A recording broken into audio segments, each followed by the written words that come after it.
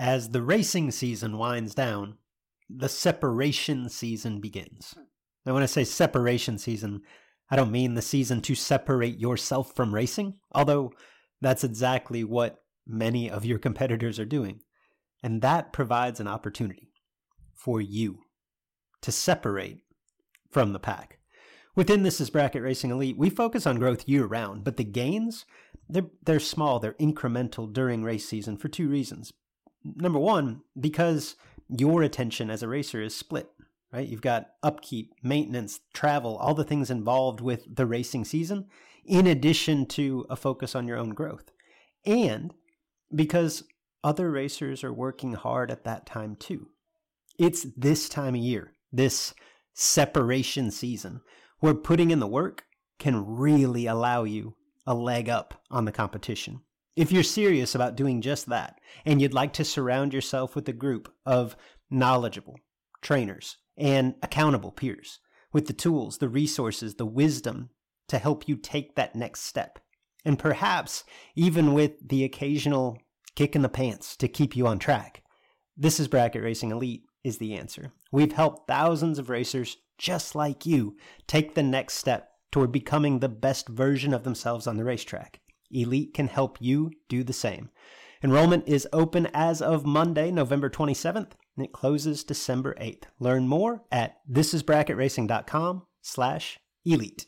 If you know, then you know. It's those long nights, early mornings, rolling down these old back roads, working all week, trying to turn his blood, sweat, and tears poured with a little bit of green in it gold. You can find me, smoke right behind me, 2 lanes and a finish line. That groove is just good for the soul. I was born into it, I was raised on it, wouldn't have it any other way. If you know that BTE builds products that you can depend on, whether it's a complete PowerGlide transmission, a torque converter for your specific combination, or any related component or bolt-on item. The professionals at BTE and Memphis Performance have what you need to succeed. Shop online at bteracing.com.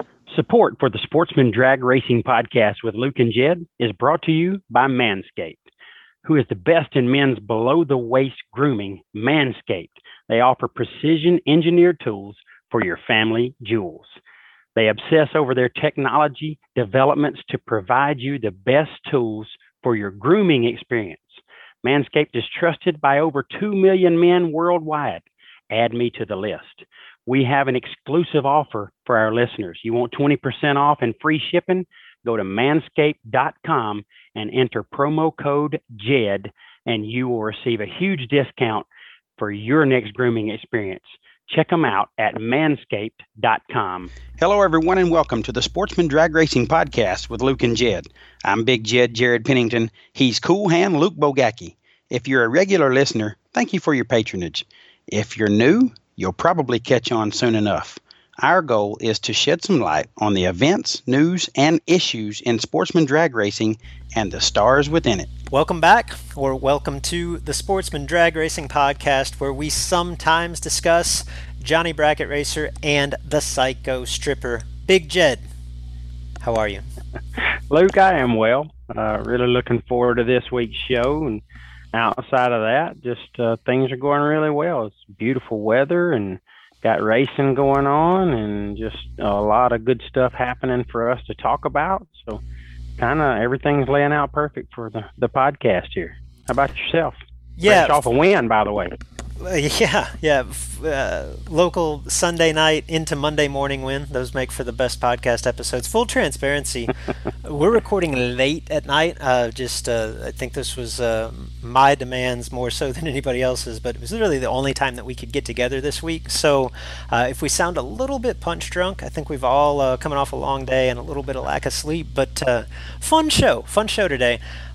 We start off, we've got big announcements from I think it's safe to say that the 2 richest events on the calendar. We've got a few notable results from last weekend. We did our best to condense those as much as possible because we wanted to get into a little bit broader, I guess more intangible subject. In terms of, here's the question that we asked, right? Would the standout stars of today's bracket racing world have been as successful, or just flat have been successful, period, 20 years ago. So we dig into that as well. It's a fun episode. Hope you enjoy it as much as we do. Jed, I think we'll jump right into it. But first, DJ North. Fueled up, I was born ready. Show up in the winner's circle. I pop the bottle and pop confetti like cool hair. Call me Luke. Got a hand that stays steady. I flip the rig, grab another ride. Jed, let's begin with two big announcements. Really just came across shortly prior to recording this week's show. Announcements from two of, if not the two, richest events of the season. First off, the Great American Guaranteed Million has made it official. We said a couple of, several weeks ago now on the show that they had announced that they were not going to hold that race at Memphis. They were not going to hold that race Memorial Day weekend. The details have now come into focus. Great American Guaranteed Million heads to Capital City Raceway. That's Montgomery, Alabama, late in the season, November 10th through the 14th. A day or two prior to that announcement, Kyle Riley and the team at SFG announced that their annual, this would be the second annual SFG Million, quote-unquote million, has been cut in half. It now becomes the SFG 500. That is at US 131 Motorsports Park in Martin, Michigan, July 4th weekend. So instead of the guaranteed $1 million to win, guaranteed $500,000 to win. Obviously, the entry fee has been slashed, reduced as well. What were to be surrounding $100,000 races now become surrounding $50,000 races. Jed, let's take them one at a time. Great American Guaranteed Million to Montgomery. Thoughts? I think it's a great move, Luke. Historically, that facility has produced monster crowds in the fall for the $1 million race that was held there for many years, which is the OG, as we know. Capital City Motorsports Park, CCMP, is going to look better and function better than it has in quite some time, Luke. And that's not a knock on the previous management or ownership, but it does have fresh ownership and management with Ben Willis and the people in his corner, and those guys are updating like crazy. They have, on top of purchasing the facility, Luke, they've probably already spent $300,000 to $400,000 in upgrades. They're very serious. They are committed, and they are long-time investors ready to make drag racing great again in Central Alabama. And I think the Guaranteed Million did itself a favor by finding a facility that can handle a large crowd and a facility that's very hungry, the ownership that's very hungry to show the world what they're capable of. I think it's a perfect match, and I think it's going to lead to a very, very, very successful event, and certainly I'm looking forward to it. Memphis is not a place that I'm crazy about going. The ride there from where I'm at is just a little bit rough and aggravating. So I wasn't sure I was going to get to be a part of that, but now it's in my home state, an hour and a half down the road. So if I seem overly excited, there is some definite, I guess, bias in there, and I'm super jacked about this event coming to my home state in Capital City Motorsports Park, and definitely going to do everything in my power to be a part of it. Possibly for slightly different reasons. I'm with you, Jed. Like I am bullish on this move. I think this is a great call on behalf of Galen Britt and that staff with the Great American Guaranteed Million. It is interesting to think back. I mean, what kind of odds could you have gotten, Jed, if you had said 5 months ago the richest race in 2021 will be relocated to Montgomery? Like that would have been off the charts, right? No chance. No chance. Following the way that the $1 million race went at the end of last season, I mean, we said it here on the show. Like there's a possibility that our type of racing never returns to that facility. I mean, and the turn of events there, and it speaks to what Ben Willis and his team have already done there in terms of not just the work that they've gotten done, but the perception of the facility. I mean, it's obvious when you look at pictures that they have poured time, money, energy, tremendous resources into that facility. And to have that showcased or rewarded, or however you want to look at it, by basically, again, you're taking what's now undisputedly the richest event of 2021, bringing it to that facility. I think it's awesome. I'm excited for it. I also think it's a really good fit for this event, particularly, it's a good fit regardless, but particularly given the circumstances, for a couple of reasons. Number one, we talked about this before, it checks all the boxes of this race in terms of this race at Memphis a year ago was best supported, as we talked about, by Tennessee, Georgia, Texas. Like, if you want a facility that geographically checks those boxes and is capable of holding an event of this magnitude, you're pretty limited, right? Montgomery checks all of those boxes. Yes. And particularly when it's funny to say that we're late in the game here in late April, but in terms of scheduling an event for 2021, when you've got to draw it up this late, dates, facilities, like the calendar, it's not your friend, right? Because all of the other races are established, they're set, this is what's going on, this is kind of, now you're having to work around them. So really, I'm not going to say the only, but the logical time on the calendar for an event like this to work is at the tail end, right? In October, November, somewhere late in the season. And obviously, if you're going to race late in the season, you've got to race far enough south for the weather to be conducive to that. Montgomery, again, checks those boxes. Like, I just think all the way around, this is an excellent fit. Yeah, very good points. The track has always been good there, Luke, and there's been some cool fall nights for the OG, but the track's always held up extremely well. They've only made it better. They've ground it. They've made sure that it's very, very smooth. People are saying that it's the smoothest surface they've ever been on. The traction's going to be there. They're adding things like jet dryers and some equipment to make sure that if they do get any bad breaks or inclement weather, they're going to be able to deal with that in as timely a fashion as possible. Those are the things that big events need to get participation, to make sure that people's comfort level is there with the facility's ability to, put the race on, for lack of a better term. Obviously, the promoters are doing it, but facility plays a large part in that, and they're going to have everything. So, a very exciting move again. I know that I'm probably seemingly overjacked about it, but really excited about it and looking forward to seeing how it plays out. I think it's a perfect match between great promotion team and a facility that is going to be better than ever.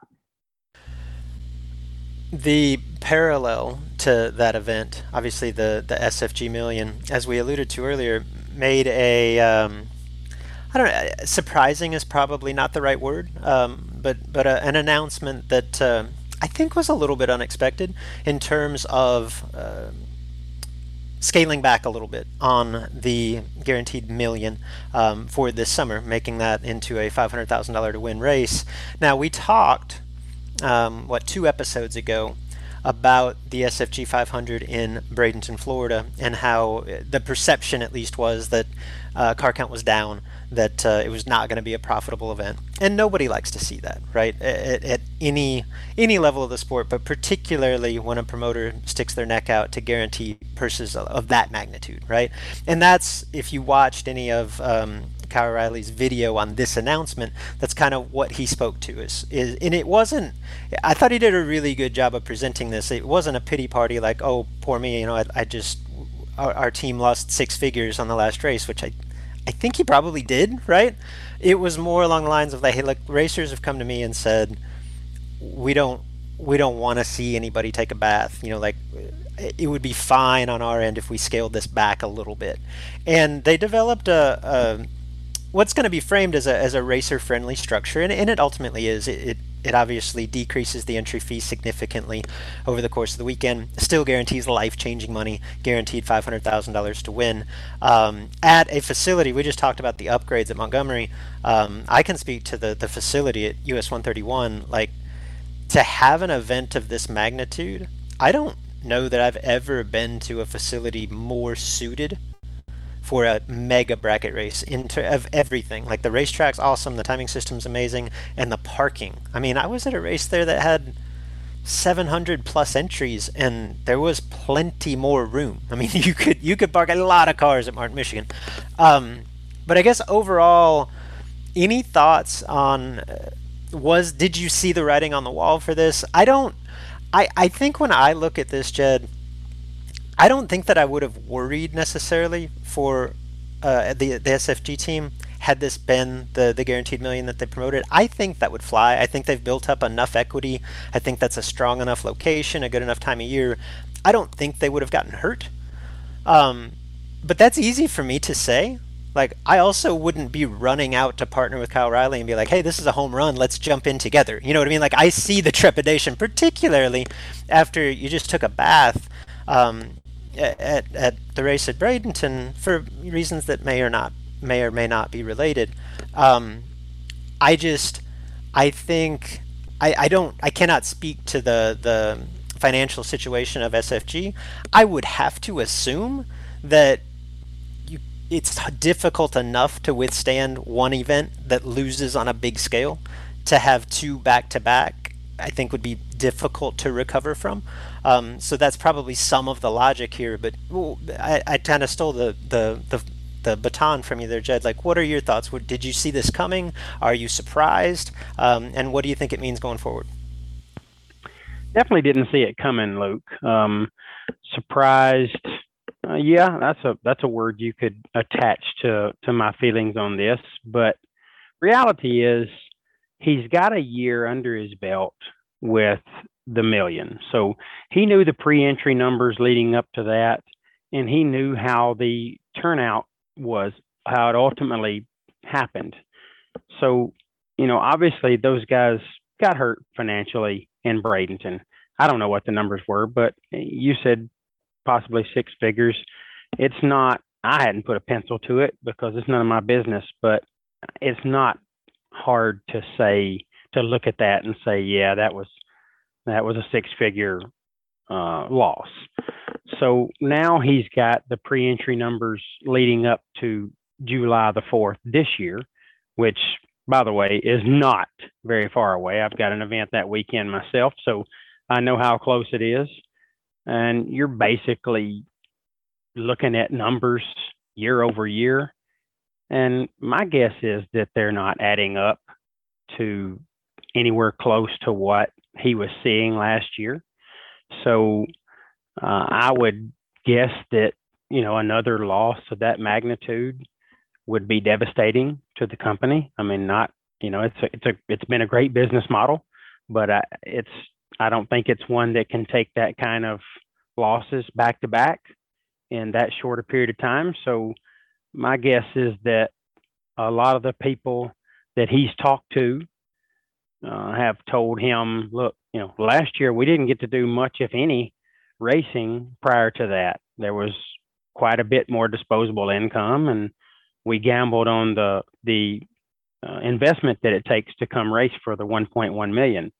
This year, there has been a lot of very good racing, and there's a lot more on the table, and maybe the disposable income is not there for people to make that investment July the 4th weekend. He listened to his customers. He listens to his checkbook and made a business decision to make this event fit more people. It's fitting a larger number of people's budget by lowering that investment number quite a bit. And, quite frankly, I would have probably done the same thing if I had gone through what he just went through at Bradenton. So I say it's a good move. It's still life-changing money. It's still something that you don't get to race for very often. So it's going to be an event that's held in very high regards on the sportsman drag racing landscape. And I truly believe that it was a very good decision, and I truly hope that it works out very well for him and he recovers some of what happened at Bradenton and has a very successful event, because the SFG model is important to the racing community. I think it's been very good for drag racers, and I would definitely like to see that continue. One thing that really intrigued me in watching Kyle's presentation, the video, again, like they're going to come out with a detailed flyer on this so that we can see it all in writing. But the one thing that Kyle had said was, in making the surrounding $100,000 races, $50,000 to win races, they're going to get back to kind of the original SFG model in terms of this race when compared with the 100 granders that were on the flyers, that were on the original flyer. Instead of paying $100,000 to win, they're going to pay $50,000 to win, but the round money is actually going to be higher than it was going to be for the 100 granders. And again, that's kind of back to the original SFG model. The first couple of years of their races, you didn't have to win races to cover the weekend. Like, if you got very richly rewarded for simply going rounds day after day after day. It was one of the more intriguing aspects to their purse structure. And in more recent years, they've gone away from that a little bit. I personally, just as a racer, I'm happy to see that come back. I feel like by and large, we all tend to focus a little bit too much on the big prize at the top and not pay a lot of attention to the payback, when in reality, it's just one racer that's going to get the prize at the top. More of the field is going to be splitting up the rest of that payback. Yeah, very good point. You know, Luke, it's definitely a wonderful thing to get your investment back as early as possible, and the new structure is going to help people accomplish just that, which, you know, is important when you're going to have as much racing left in the year as we're going to have left. So I think it, again, very good move on Kyle's part, great business decision, and I'm hopeful that the racing community goes and supports it in large numbers like they did last year. And, you know, I think we've seen when Kyle wins and SFG wins and does well, it just leads itself to better things for the racers. So I certainly believe that will continue to happen if he gets the kind of support that he needs in Martin, Michigan, July the 4th weekend. So still a great race, 500K with 50Ks around it and great round money. Should work out very well for him. All right, Jed, one of my favorite things about hosting this podcast, outside of getting to talk to you every week or every other week, which is obviously the highlight. Yeah, absolutely. I love to have the types of discussions that are theoretical, that spark debate, mainly because no one can disprove us. That part's fun, right? I mean, you can call me an idiot, but you can't really prove that I'm an idiot, right? And full transparency, like the points of discussion can't necessarily be proven either, right? It's a very intangible thing when we get into these conversations. In other words, it doesn't really have a fit or a meaning anywhere. It just makes for amazing podcast content. That's what I want to get to today. Before we go there, we had a brief, truncated, is that the right word? Not many results from last weekend, but we do have a couple to get to. I think it rained just about everywhere in the country, at least on Saturday. But there were a couple of events that I think are worth touching on. So in order to get to the more fun stuff, I'm going to enlist Producer Mark here. Producer Mark, 10-minute timer. We're going to see if we can keep this brief. Results from the weekend that was. Jed, kick us off with the Fat Boy Mafia 70 grander. Yeah, Paige Hamlin, Troy Morgan, and the team at Extreme Raceway Park come up with this event a while back, and Paige has done a wonderful job of promoting it. We'll get quickly, Luke, to the main event, the $70,000 shootout. And I think it was 128 people that paid their way into that, if I remember correctly. Forgive me if I'm wrong. I believe this is the richest event in the history of the state of Texas.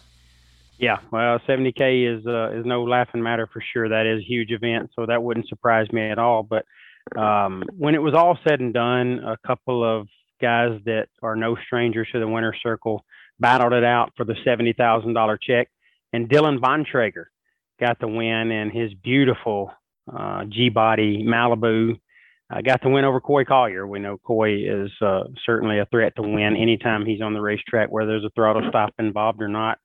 Comes up a little short there to Dylan Bontrager in that $70,000 final. But Luke, it was by and large a fantastic event. I think they had a little bit of a weather delay, maybe sometime Friday, and they had to finish Friday's racing on Sunday. But Saturday was all about that $70,000 shootout and another bracket race that they had. Over 300 entries, amazing crowd. That's something we don't get to see a lot out there. So very proud of Paige Hamlin and Troy Morgan and the folks at XRP for pulling that off. Paige even stated that she wanted to make sure Dylan Lee got a shout out from her because it was his first time behind the mic, and he did a great job. I tuned in a little bit, got to watch some. Be honest, I did not know who was behind the mic, but I was telling JJ as we got a chance to listen that guy's good. I don't know that I've ever heard him before, but he was doing a really good job. So that was Dylan Lee, and Dylan did a fantastic job.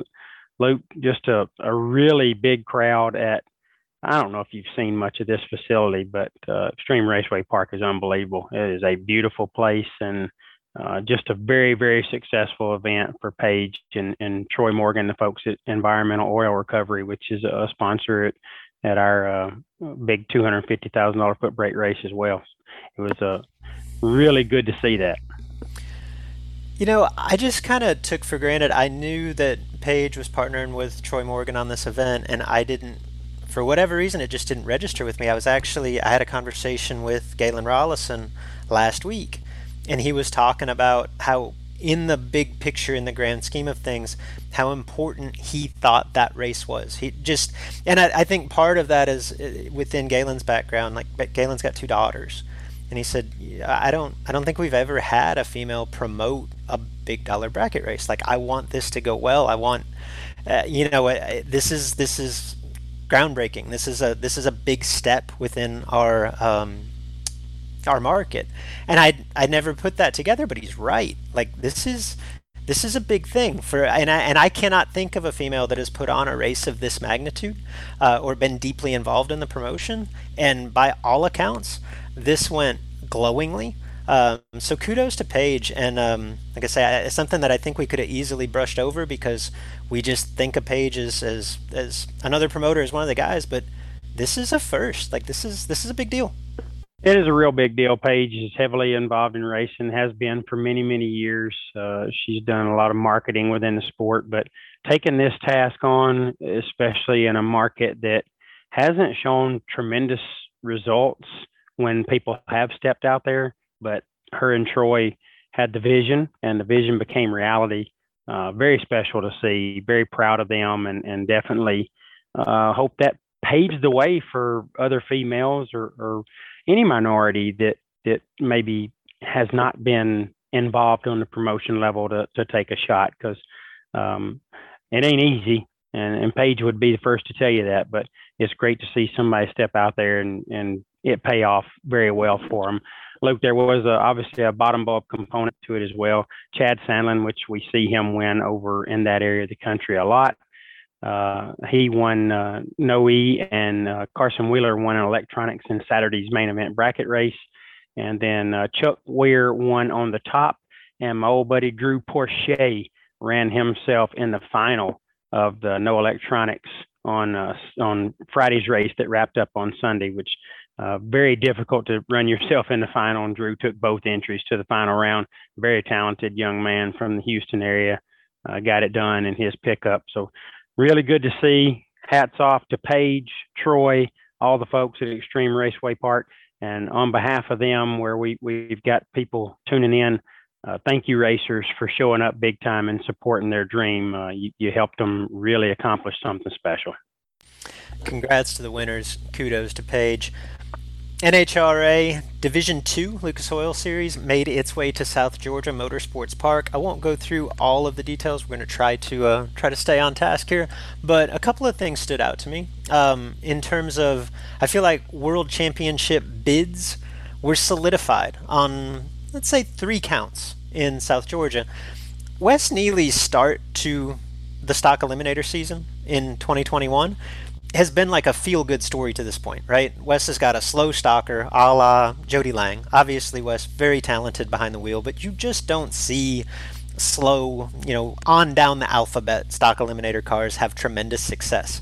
Wes started his season with a win and a runner-up back-to-back and solidified that yet again. He was in another final round in South Georgia, took runner-ups again. So again, that's a 1 win, 2 runner-ups in his first 5 events in stock. He is a bona fide threat to win the 2021 Stock Eliminator World Championship. Obviously, it's early in the season, but no one has had a better start than Wes Neely. In addition to those 3 final rounds along the NHRA Tour, Wes also made his way, again with this, I think it's a J Stock Automatic Trans Am, made his way to the big stock super stock combo events at both South Georgia and up at St. Louis, and was deep in both of those. I think a semi and a runner up there as well. So this has not been a flash in the pan. This has been a pretty dominating season to this point for Wes Neely, and like I say, he definitely solidified the idea that he's going to be here for the championship. Like, he's going to be a factor in the World Championship run in Stock Eliminator. Similarly, Competition Eliminator. Richard Prezer, we had spoken before, had back-to-back runner-ups in comp at the 2 Gainesville events, the Baby Gators and the Gators. He backs that up with the Competition Eliminator win at South Georgia. So now through 3 races, 3 finals, obviously that is a bona fide championship contender early in the season as well. In addition, Darian Bosch, reigning NHRA Top Sportsman World Champion, advanced to his second final round of the season. He fell in the Top Sportsman final to Vince Hoda, but again, that's a win and a runner-up already for Darian Bosch. I said Bosch once, I said Bosch once. I think I've called him both repeatedly. He's one of them. He's one of them, yeah. I think I'll answer to either. Another quick one, Alan Ackles, runner-up in Super Comp. Ackles hasn't won an event yet in 2021, but he came out of the box with a semifinal finish in Orlando and now has back-to-back runner-ups at the Gator Nationals and this points meet. Now, granted, the way that NHRA points work, a win is much better than a runner-up, but if you're 3 races in and haven't done worse than the semis, that's pretty solid, right? So Alan Ackles also on pace for a stellar season, and I would say at this point has to join early season standouts Ray Miller III and Christopher Dodd as championship contenders early in the year. Mark's coming on here with the stopwatch. We might not make 10 minutes. We're all about accountability. We're going to be close. I'm calling a timeout. Give me a TO, baby. TO. Extension, and we're going in extra innings or something here. Brad Ford, top dragster winner at South Georgia. I believe that's his first win in TD. Brad's pretty good going fast. I typed that into the notes. Brad's pretty good in anything, Jed. Yeah, Brad is, he's just I've called him the most diverse racer in bracket racing. We're going to talk about one that's very diverse, that has a tremendous amount of ability no matter what. But this guy will throttle stop. He'll go 200 mile an hour in a wheelbarrow. He can run top dragster. He can get right out and run stock. He can go foot brake on Saturday night. The guy's just the most versatile racer to me that there is out there right now, and he just continues to show it. So great to see Brad get the top dragster win. All right, last event that we wanted to touch on. Mark, how we doing time-wise? Whoa. What was that? I gave you like the buzzer. It was not a very good buzzer, but it was my buzzer sound. Okay, well, one more event to get to. Whatever, we'll cap this off. The Blackjack Shootout. The Blackjack Shootout. What a cool name. And a cool premise. Blackjack 21, right? 21 grand in. This was at Galat. This was essentially like the prequel to the Fling. I believe this race went off Sunday. I think it was scheduled for Saturday. Like I said, it rained everywhere in the country on Saturday. $21,000 to win a couple days before the spring Fling event starts. And Jed, I think your boy Tommy Cable thought it was the Fling. Yeah, I guess if it's a Fling event, then anything around the fling being held on the same grounds, Tommy just does what Tommy does and goes to a final. He gets the $21,000 victory over Jamie Sirocco, leading up to, another huge money event coming up on the same property. Obviously, Cable's driving the Chevy 2 that Cisco won the $1.1 million in. It belongs to Anthony Bertozzi. He's driving for one of the best racers that'll ever suit up in sportsman drag racing. Tommy's great already, but something about driving that Chevy 2 might just make you just a little bit better next year. So he gets it done. Great win for him, and leading up to a week that event is going to be there. It's, got to give him a lot of momentum, and certainly his talent and equipment is going to be very helpful in that as well. So look for Tommy to continue on, do great things this week.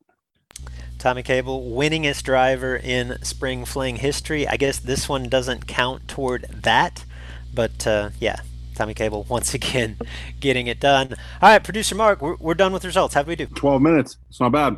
Not bad. Hey, that ain't bad. No, that's for as long-winded as we like to get. I'll take that. Much better than I expected. we spent 6 on the first event and 6 on the last 2, so we really had a great back half. We really got some momentum in the back half. We sprayed. I want to thank everybody for tuning in. To make sure that you're the first to know when next week's episode is available, subscribe. And you can do that on Google Play. You can do that on iTunes. You can do that wherever you are accessing our show today. Just subscribe. That way that you know that you have got the latest edition of the podcast. You'll be the first to know. And do us a favor. Tell your friends about the podcast. Get your track involved by broadcasting portions of the Sportsman Drag Racing podcast over the PA on race day. All right, so we've told you about our great friends at Manscaped, and I want to tell you a little bit about the products that those guys sent out that you can get your hands on too. Now, the Manscaped Perfect Package 3.0 also includes Crop Preserver. Yes, Crop Preserver. You got to preserve the crop. It's an anti-chafing junk deodorant and moisturizer. So, you already put deodorant on your armpits. Why are you not putting deodorant on the smelliest part of your body? And yes, your junk stinks. Get that Crop Preserver and give yourself a little bit better scent. And speaking of bad areas and bad scents, I'm thankful for their Crop Reviver. And this product, along with the Crop Preserver, keeps your junk from sweating, smelling, being sticky. We need that freedom and that comfort to perform at a high level, especially if you're listening to this show, you're probably a racer. So you need that. Manscaped even threw in 2 free gifts in the Perfect Package 3.0. They put in some high-performance Manscaped boxer briefs, that is, that'll keep your junk feeling fresh all day, and a travel bag, too. You need the Perfect Package 3.0 or any other products from the awesome folks at Manscaped. Now, you can get 20% off and free shipping with the promo code JED at manscaped.com. Did you hear me? That's 20% off with free shipping at manscaped.com. Just go there, use the promo code JED, unlock your confidence, and always use the right tools for the job with Manscaped. Reasons to use BTE tune-up services. Number 1, quick turnaround time. You won't be out of commission for half the season while you're waiting on your parts. Number 2, unparalleled customer service and responsive communication. Reason number 3, all brands of parts are accepted. It's not like they just work on BTE parts. Number 4, BTE offers freight shipping discounts. They are located in the shipping capital of the United States, near Memphis, Tennessee. And number 5, reason to use BTE tune-up services. Quality work from knowledgeable technicians helps your system achieve peak performance. All right. Jed, I wanted to get into this. I want to see where this goes and how this registers with you. I had a really interesting discussion last week with a couple of highly successful, I would call them Hall of Famers. Some of you listening to this may call them old heads. But the discussion centered around the skill set of the the next generation, if you will, or really the current generation, right? The racers who are dominating today. And here's the premise of the discussion. Because in today's world, big dollar, eighth mile ET bracket racing, with few exceptions, the recipe for success has become wreck the tree, depend on a great car, right? And that recipe in today's world, in today's element of big dollar bracket racing, tends to be strengthened by double entries, particularly same car, same driver. The racer, these highly skilled racers can get into a rhythm, further depend on the car because you're making runs in succession. It all comes together, right? With that said, the argument is that among these racers, there is little emphasis on driving the finish line. Not that they can't drive the finish line, but that by and large, they don't get too creative because, again, the margins are so tight and the equipment so good.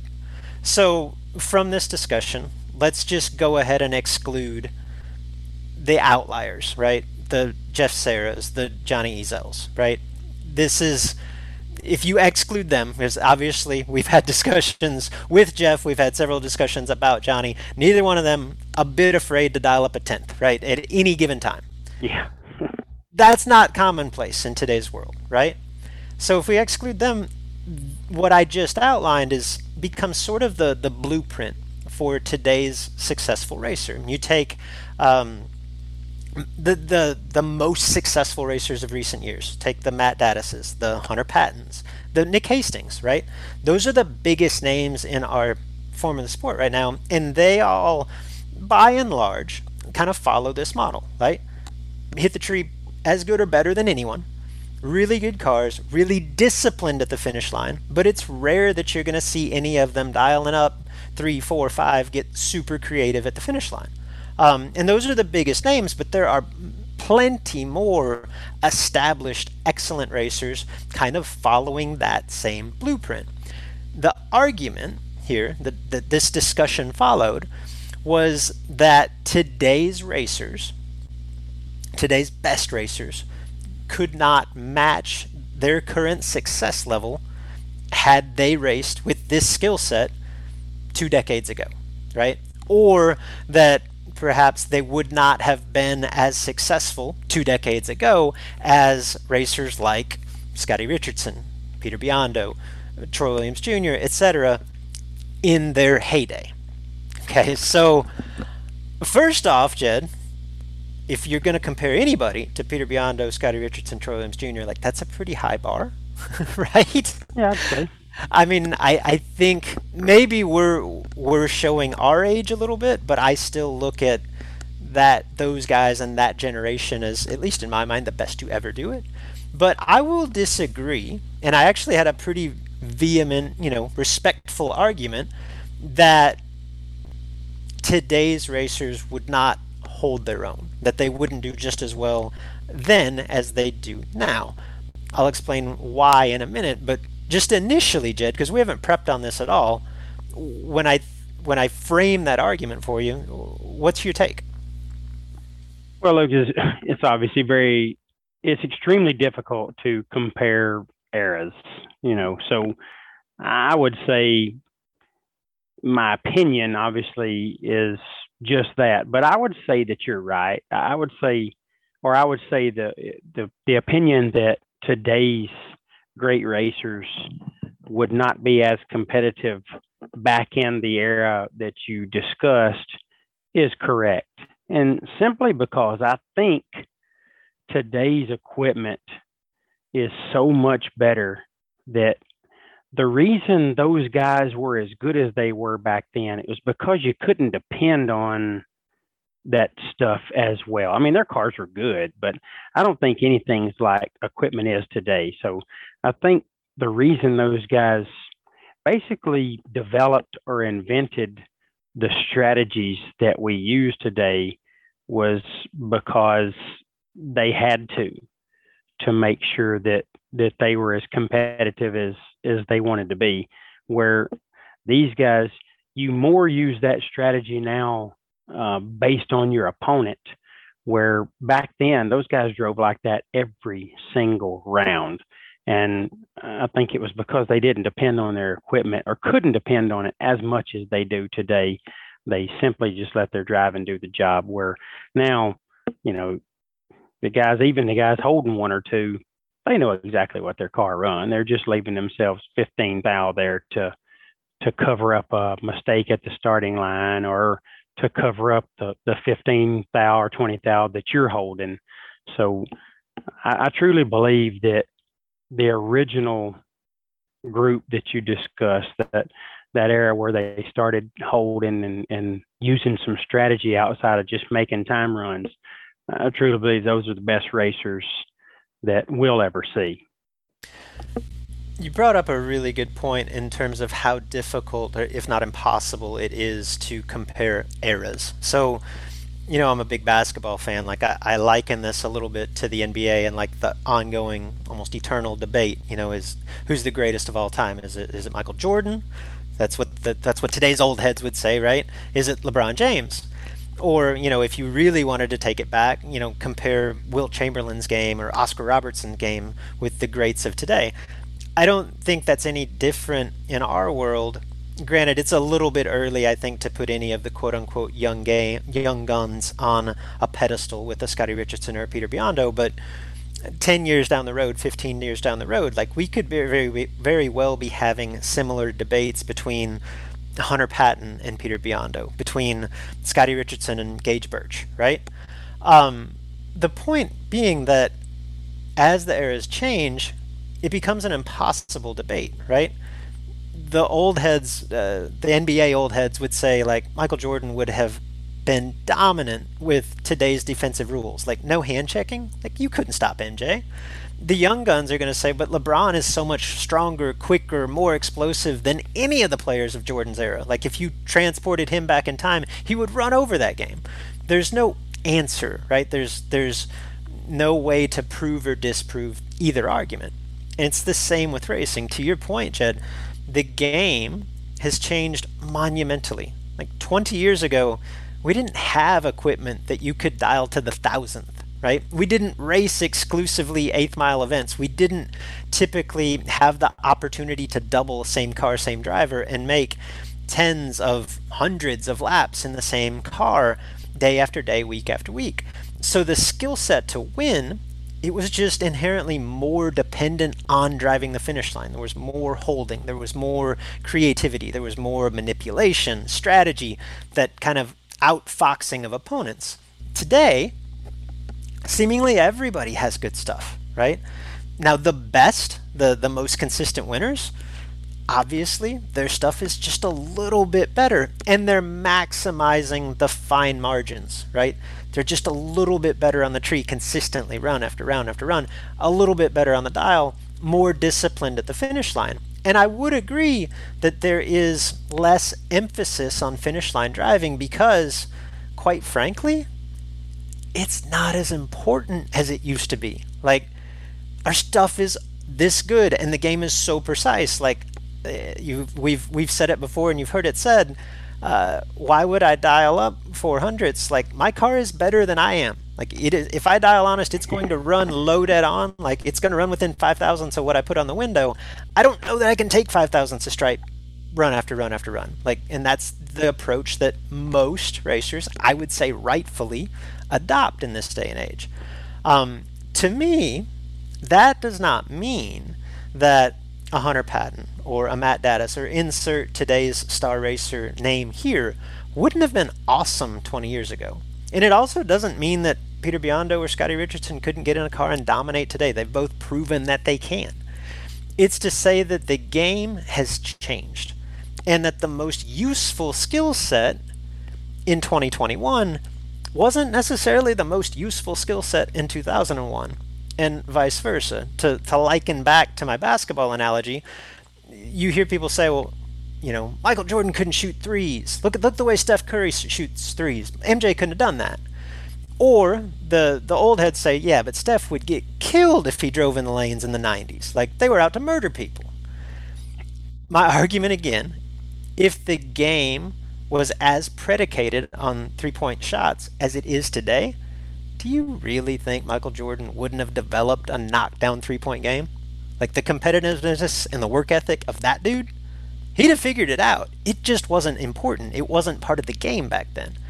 And then if you transported Steph Curry back in time, like I think his shooting would have to translate. It just would have been way ahead of its time. Like nobody ever shot the ball like that or had the handle. Like I think Steph's game would work anywhere. So back to racing, like maybe today's racers aren't as incredible at the finish line because they don't have to be. Like, I don't want to say it's a useless skill. Like, it still absolutely behooves you to be a competent, solid finish line racer, but it's not nearly as important as it used to be. What is important today? It's exactly what these young racers are putting their emphasis on. Okay? I would argue, like, put Nick Hastings in a car that won't repeat when nobody else's car will, and, like, perhaps his current skill set might not be best suited for dominance the way that he dominates today, but I promise you this, he'd figure it out. Same with the other guys. I thought about this when I was trying to frame this. What if we put together, Jed, this race? And we said, okay, guaranteed $1 million to win race, quarter mile, Bandimere Speedway, Denver, Colorado. And the reason I picked Bandimere, if you have ever raced there or talked to anyone that races there, and we lengthen it out to quarter mile, I don't care if you made a run 15 minutes ago, you are not going to hold it to the floor and go dead on. Like, it's impossible, right? The place is just, it's got a mind of its own, right? So now you are in a situation where you are going to have to drive the finish line to win the race.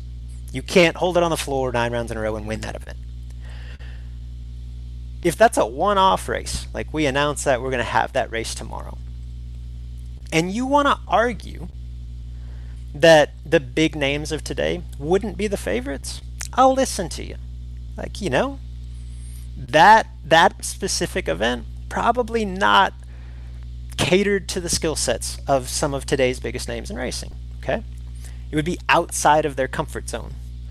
Speaking to that hypothetical, Jed, like how fired up would Jeff Serra, Johnny Ezel, Mikey Bloomfield, Scotty Richardson, the Williams brothers, like you announce that race, like they're like, yeah, can we be there tomorrow?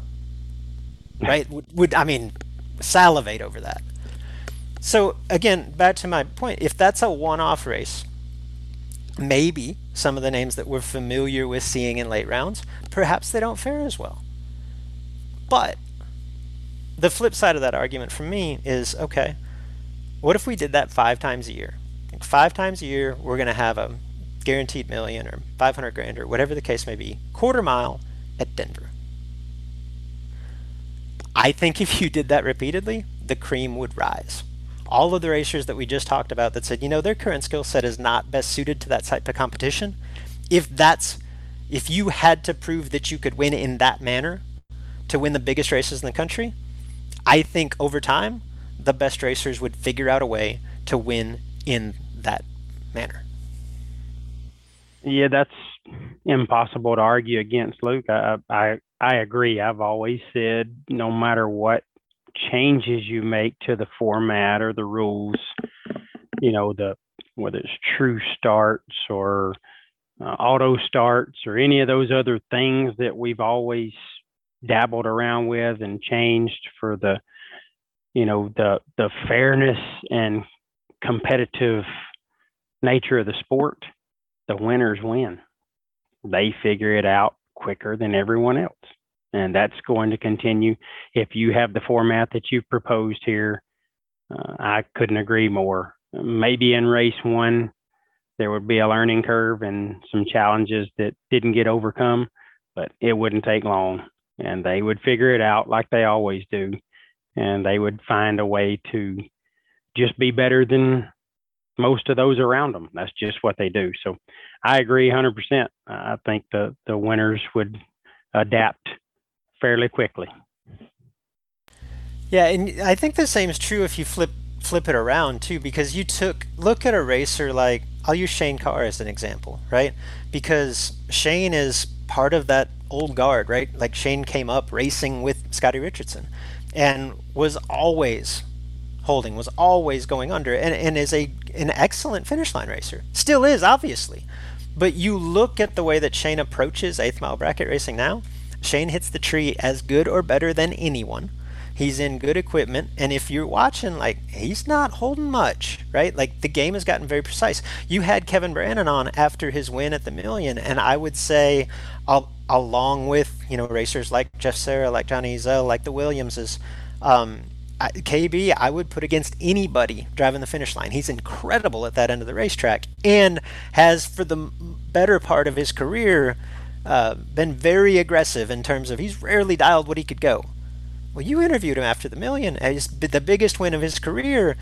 Granted, that fell into his comfort zone late with the way that race progressed. But through the first 7-8 rounds, KB's like, I could go like 5,000 under. You know what I mean? Like, I was pretty sure I could just hold it to the floor there, right? Because they have adapted, like, hey, this is the most logical, the quote-unquote easiest, like, this is the best way to win races right now in this climate. Yeah, I mean, you see that more and more out of the best in the sport. I mean, Scotty, Peter, those guys can run the dial. And I wouldn't say this is every round, but I would say for the most part, they can run the dial. They can make sure if they slowed down 7/8 out of the middle, they could still cover the dial. But nobody's out there doing, I say nobody, you mentioned a couple earlier that are, but outside of just a handful of guys aren't doing anything crazy out there with a dial in because the equipment's too good. So it's definitely, I guess it can be viewed different ways. It's refreshing to know that, hey, my opponent is not going to throw me a super huge trick here that I don't see coming. But the reason they're not doing that is because they're good and their stuff is good. So that can be, it can also be intimidating to know that, heck, Kevin Brannon don't feel like he's got a hold on me because he knows he's going to hit the tree and he knows he's going to run the dial in. So now I've got to throw together a great run. It's just, I'm not going to go down there and trick him into messing up because he's not doing any tricks. So it can be intimidating as well. It's a double-edged sword because on one hand, KB's not going to anchor off and feed you 50 to make you look silly and be 2,000s under. On the other hand, the reason he's not going to do that is because he's about to lay down like 6 total, right? Yeah. So it is a double-edged sword. Well said. The point of my argument here, Jed, I think I could sum up pretty simply, is that I don't think that winning is a skill set so much as it is an attitude. And I think that's what you see as a common thread among winners at the highest level, whether it's from 20 years ago, 40 years ago, or today, is that they have that can-do attitude and a willingness to decipher where, and probably more importantly, how to improve their skill set meshed around the needs of today's game.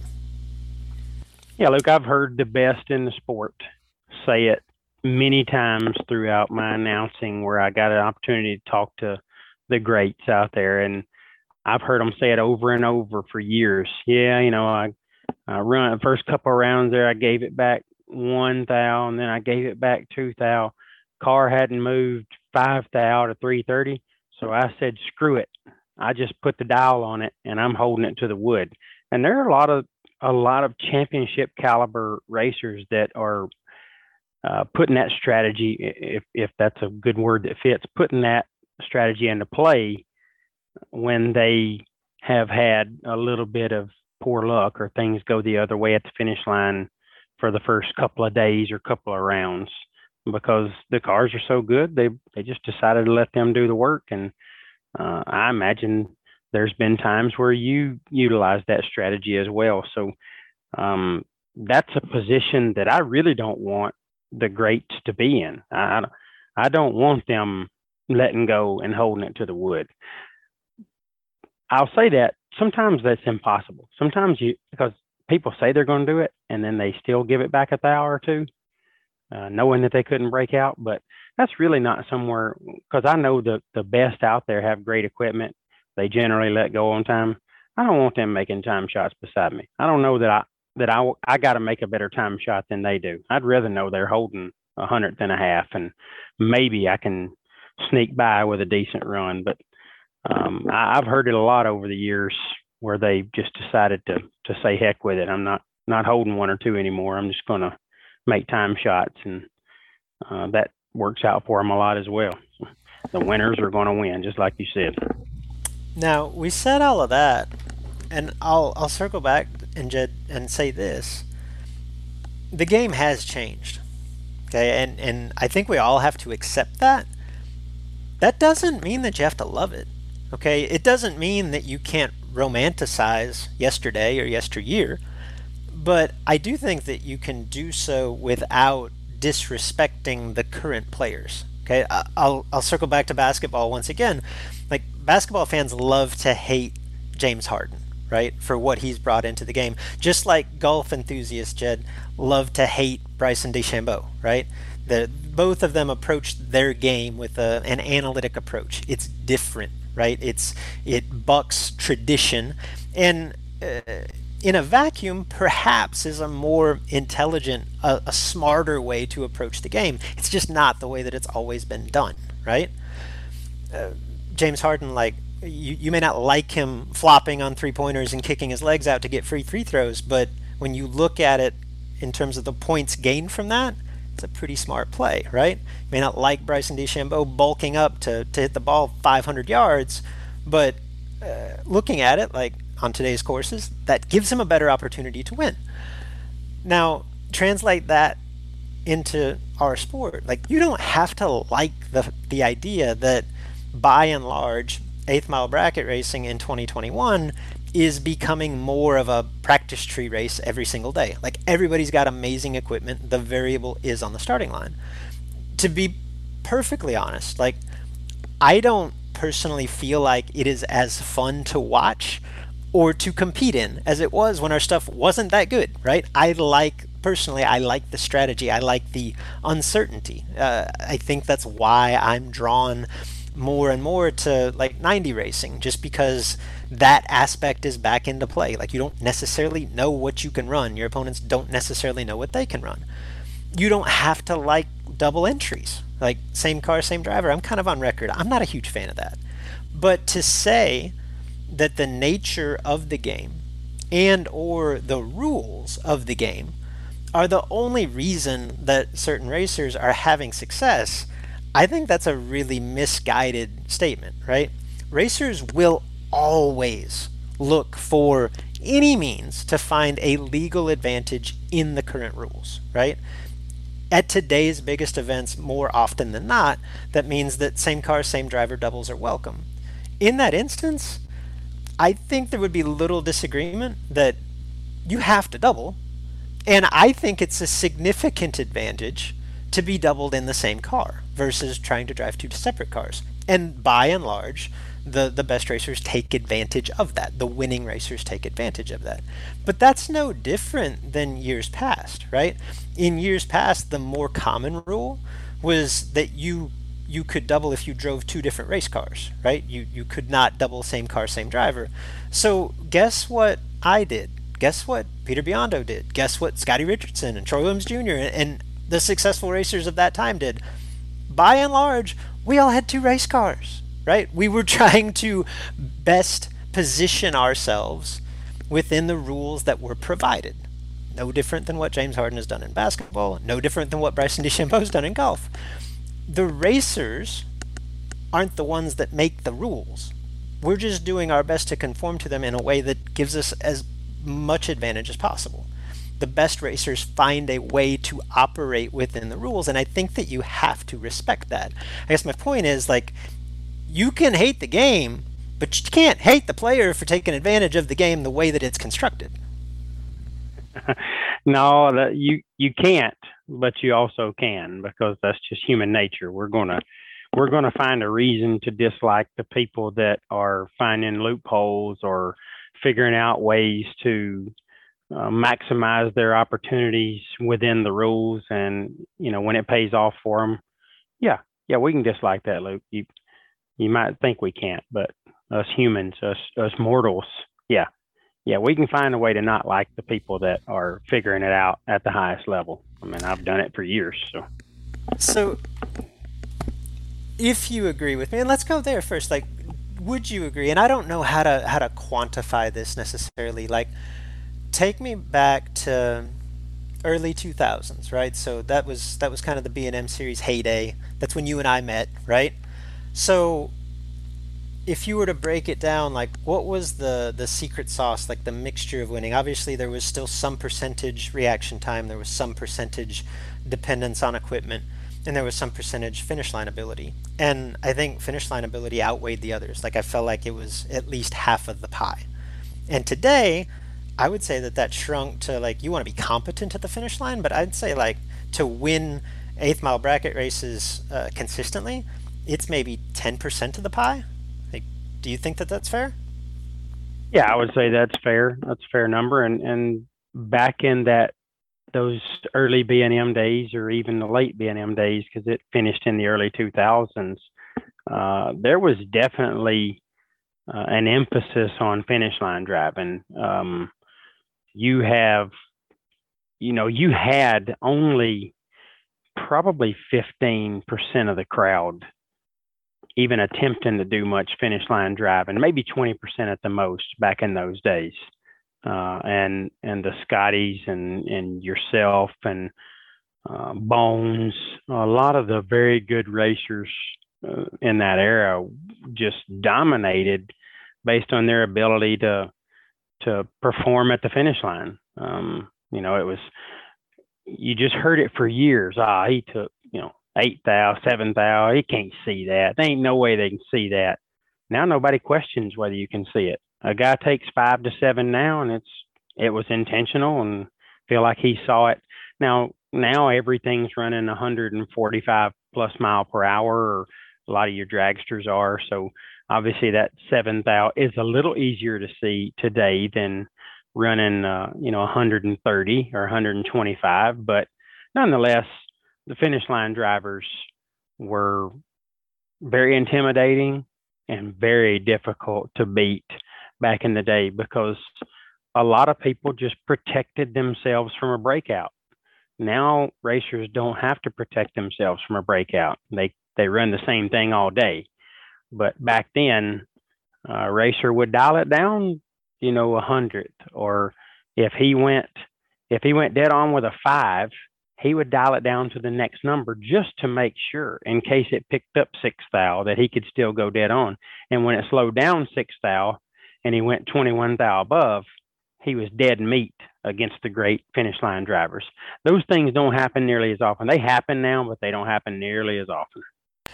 Well, and you just think about it too, because, like, what is the kryptonite today? Like, say that you're paired with someone that dials up 600s. Oftentimes, as long as my car is good, like, my default is to just go, okay, well, you know what I'm going to do? Like, I'm going to get to dead on, and, like, I'm just going to lay down a run you can't beat, which I think is logical thinking in this day and age. 20 years ago, you couldn't say, like, I'm going to get to dead on, because we didn't know where the hell it was. You know what I mean? Yeah, so good point. It just gave the gifted finish line drivers a more significant advantage. So if we can agree on that, Jed, that there was an impetus on successfully driving the finish line to win at a high level in a past era, what is, and that particular skill set is not as important today. What is the skill set today that separates the best competitors, the strongest winners, from the rest of the field? Yeah, Luke, I think I see your notes here, and I agree, but I would say that it's not only what you're going to talk about coming up, but just consistency, overall consistency in the run. I think racers that develop a solid routine, that don't let things distract them or take them out of their game. If this guy took another 15 seconds longer than the last guy to get in there and pre-stage and stage. Now I'm pissed off, and I think that he's trying to play games over there, so that affects my mental state or my consistency in my routine. I think the better racers, the racers that do it at the highest level today, they know what you're doing over there, but they really don't give a crap. They're just waiting on you to come on in, and they're going to just go through the same motions that they always go through. They're going to let go on time. They're going to know right where the spot is that they need to go around you, or that they need to turn you loose, or if it's going to be really close and they can't tell, then they know right where they've got to kill it, to go dead on. And they consistently, I guess, put their strategy into play and execute it time after time after time. No, that's well put, and I do think that's more of a sign of the current nature of competition, because you kind of frame consistency around like, okay, I'm not going to get involved in these pre-race games, but I think it applies down track as well. Like, I think the strongest racers of today aren't going to say, okay, well, I'm going to alter my strategy because I know that my opponent's holding 400s. Like, in this day and age, like, they know where 400s is at, just like, like whatever it is that you're trying to do. It's almost, I think, to your point, that the best racers today say, I'm not going to trick you, I'm going to beat you. Right? I think so. And I think that that's a subtle but important change in the way that we approach things. I keep referencing 20 years. Obviously, that's an arbitrary number, but 20 years ago. I thought about this a little bit when we were prepping for the show, Jed. And to me, along similar lines to what you just said, I think that the most impressive skill set today, given the nature of these big dollar races specifically, I said most impressive, perhaps most important skill set is, I can't think of a better way to frame it other than just saying mental fortitude. And specifically on the starting line, because I know that you've been here, and if you're listening to this, you've probably been yourself. Like, it is one thing to go hit the tree 3 times within a tight window. It's another thing to hit the tree, to be good on the tree 9 times and go up there and hit it the 10th time in a day, or the 30th time in a weekend, or the 50th time in a 5-day race. Like, I remember going through this at the old 5-day races where by like day 12, you just hit a rut. Like, you're just tired of staring at the tree and letting go of the button. Like, what is normally so fun and so exciting becomes so monotonous, right? Sure. And then you combine that with the physical toll that these mega races take on us over the course of a day, much less a week. And you combine that then with the stress and the pressure of racing for tens or hundreds of thousands of dollars, in being able to just kind of be robotic in that, what is a very simple routine, like stage the car carefully, set the button, light comes on, let go, right? Like, it's in theory not that complicated, but I think we can all agree it is very easy to get in your head in that process. And I am constantly amazed by the cream of the crop, if you will, that just seems to repeatedly be able to let go within a 5,000th or 100th of a second window, round after round, day after day. Like, that to me is the skill set in 2021 that separates the haves from the have-nots. Yeah, Luke, I think you make a great point there, and just an example of that is something that I know you're big on is button pressure, consistent button pressure, and knowing that, I'm doing the exact same thing every time. And then add to that the guy that's 3 to 5 or 3 to 7, 3 hits in a row. You've got a certain percentage of racers that do that 2 or 3 times, and they've added 3 or 4 thou each time to protect themselves. And then the one time they're just human and average, they let go 23 and they're beaten. The greats go 3 to 7 and don't change a thing, because they know I'm right where I want to be, and I have no fear of letting go 5 thousandths too soon. I'm letting go just where I want to let go. I've got consistent button pressure, and I'm going through my routine. Everything's perfect, so I'm going to leave it where it is. And that's the difference. And the greats and the people that stretch that window out a little bit, they have to protect themselves from the red light. And protecting yourself from the red light at some point is going to catch up with you. No, it's an interesting thought exercise, because it is one thing to just be a Black & Decker tree wrecker and to have a grouping within 5 thousandths of a second when that grouping is 10 to 15, right? And there's basically no pressure going red. Do that and roll 7 thou, 8 thou out, and move that same grouping to 2 to 7. Like, it's a psychological hurdle. Like, it's not in theory any more difficult to do, but I think most of us would agree that in practice it's more difficult to do. And given the nature of today's competition, that's what's required to have success. So those kind of nerves of steel, that roboticism, if you will, I don't even know if that's a word, the ability to do that and to do so in a relatively fearless manner, I think that's the separating force today.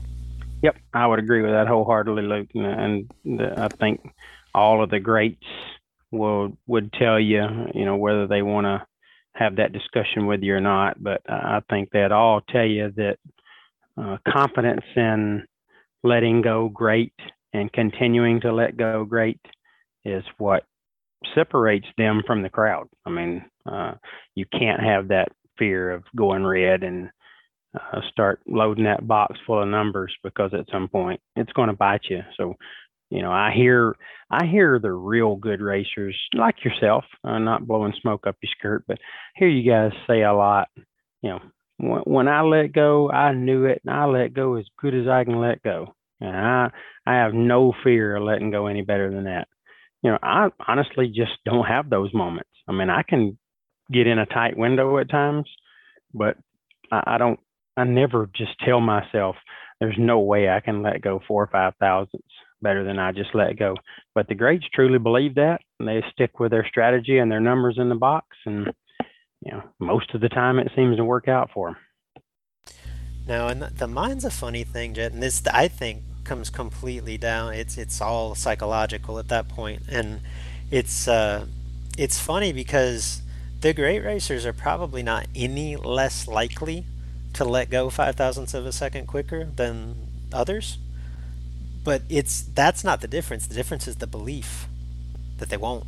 You know what I mean? Yeah, good point. And just that idea permeates, and it's it's an interesting thing, because I feel like we get into this a lot within This Is Bracket Racing Elite, and I know I'm going down a little bit of a rabbit hole, but we've all been there where you know what it feels like to struggle on the starting line, and you make a run and you get the time slip and be like, whoa, was I even on that racetrack? Like, that's not what I thought. I hit the tree at all, right?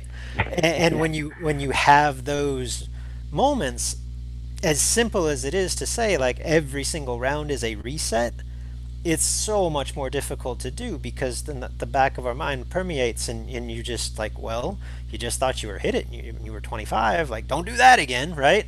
And the more you go down that road, like, you just completely get lost and never can really find yourself or get into a rhythm at the tree. That's common.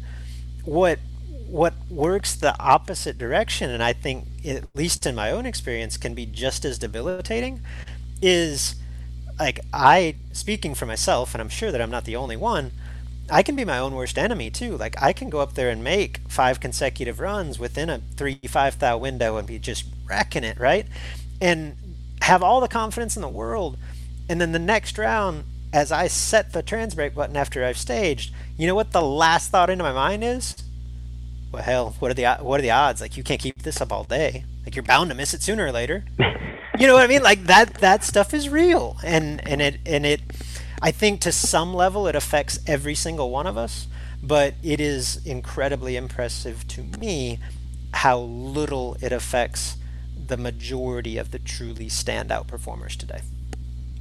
Yeah, very well said. That's definitely something that I think separates the greats from the goods. I'm not saying there's a bunch of bad racers out there, but just being good sometimes isn't enough. You got to be good and lucky that you don't run into that crazy good run. And I think the greats are just a little more likely to put down that run than anyone.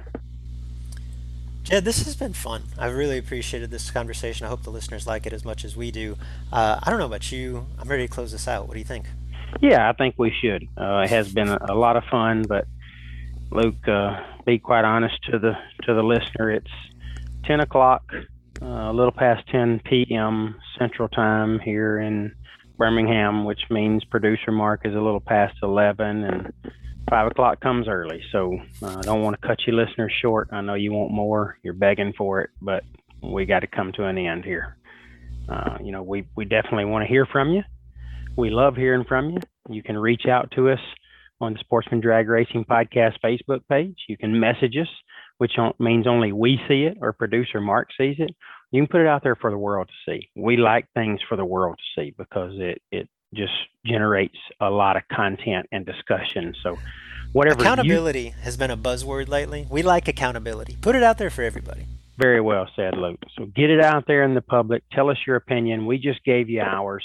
Tell us yours. Tell us where we're wrong. Just, flat tell us, guys, you totally missed on this. Or tell us, you know what, guys, you nailed that. Either way, we want to hear from you. That's what we love. We just love transparency and honesty. So get with us on the podcast Facebook page. Tell us what you think. We would love to hear from you early and often. Luke, it's late. I don't know if you got shouts. If you don't, just tell me, Jed, keep rolling. If you do, let's hear them. But roboticism, I want to hear that get a shout out.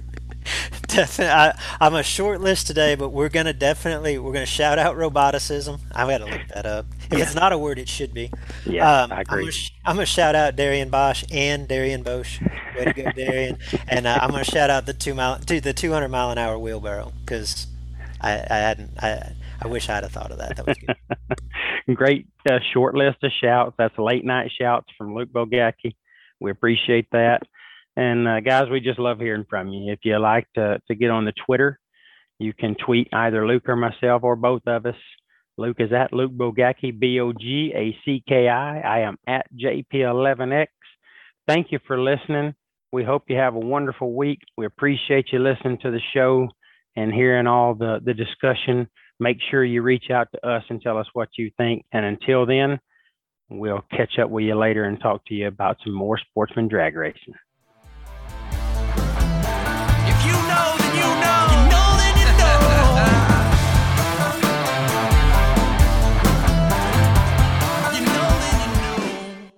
Enrollment in This Is Bracket Racing Elite is now open. You've heard me discuss, or at least reference, This Is Bracket Racing Elite. It is the premier offering of our website, thisisbracketracing.com.